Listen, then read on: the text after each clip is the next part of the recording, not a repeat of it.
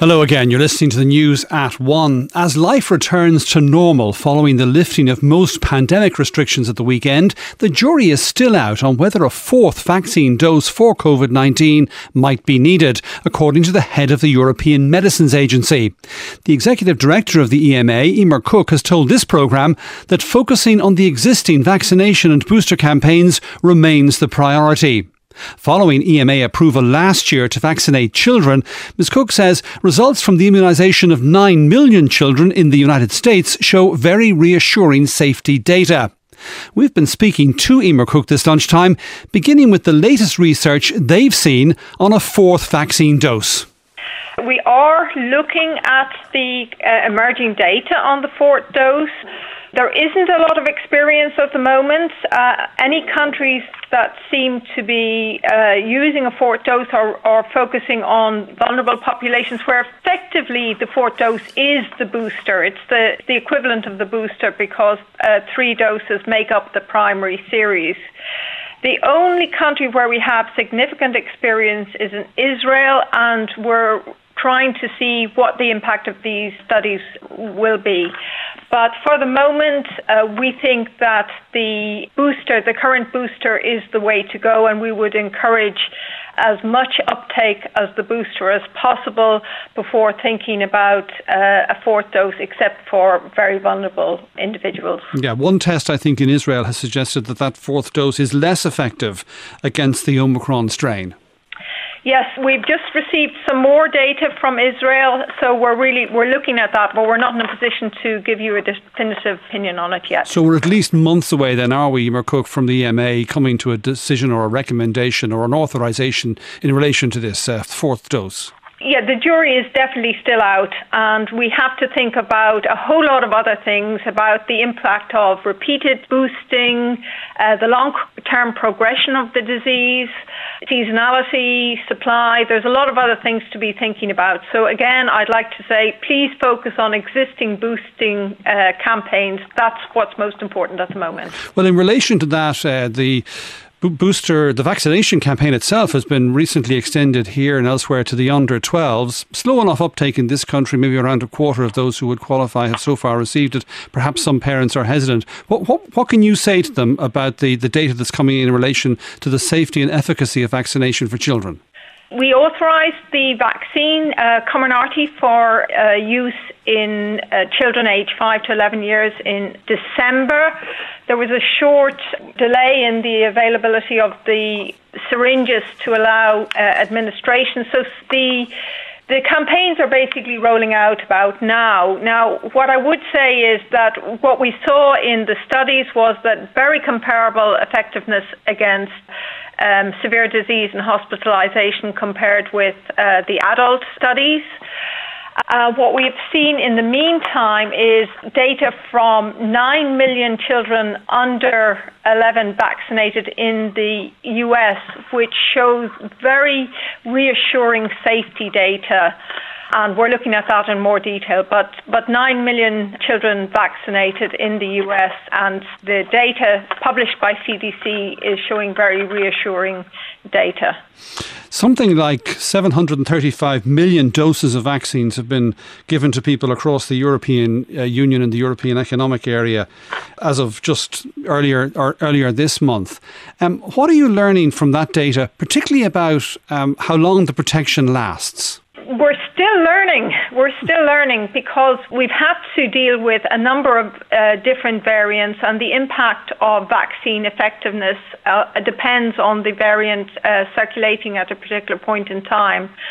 So I think what we've seen is that we have, even with the emergence of the Omicron variant, we've still got very good vaccine effectiveness, which in the region of 70% after 2 doses, rises up to about 90% after 3 doses. But yes, there is a risk that this then does wane over time.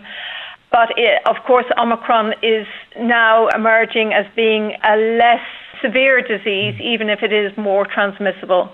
So do you envisage a situation where people will be offered vaccination every year along the lines of the flu vaccine? This will just become, if you like, part of the annual public health programme.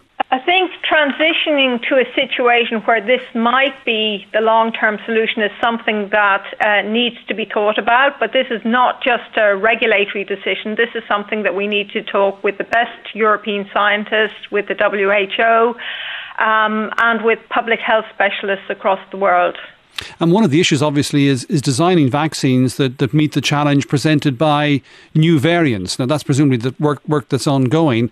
And is that likely to be an important feature of any vaccination programs in the future?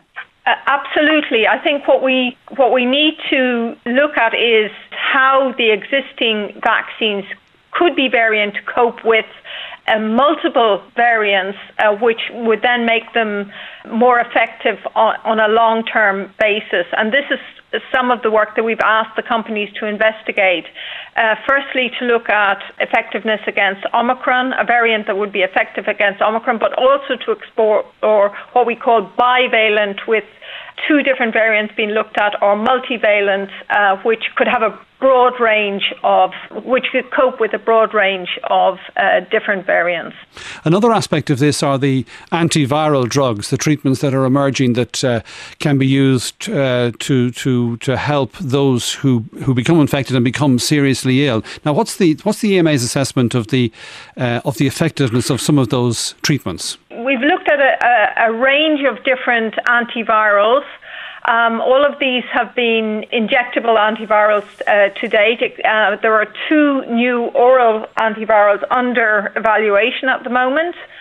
Of course, the oral antivirals offer much greater possibilities for use in the general healthcare system, but there's still quite limited data, so we have only issued a scientific opinion on the possibility to use these, but we haven't concluded on the evaluation yet. But promising, but still some areas that would need to be controlled carefully, particularly with respect to side effects or drug interactions. So the EMA is involved in a scientific evaluation of these antivirals. Does that mean that for the most, you're saying that countries like Ireland and elsewhere should hold off on using them until that comes through? So we have a facility to give a scientific advice in advance of a full authorization on any promising therapeutic, and in this case, it's these antivirals. And we have already, it's called an Article 5.3 opinion, and this is just the piece of legislation that gives us the possibility to do it. So when we see a promising therapeutic, but we don't have the full data, we can give a scientific opinion which gives guidance to countries or to individual prescribers as to how they might use it in advance of a complete authorization. So are you then at a pretty early stage of assessing these treatments, that there's some way yet to go?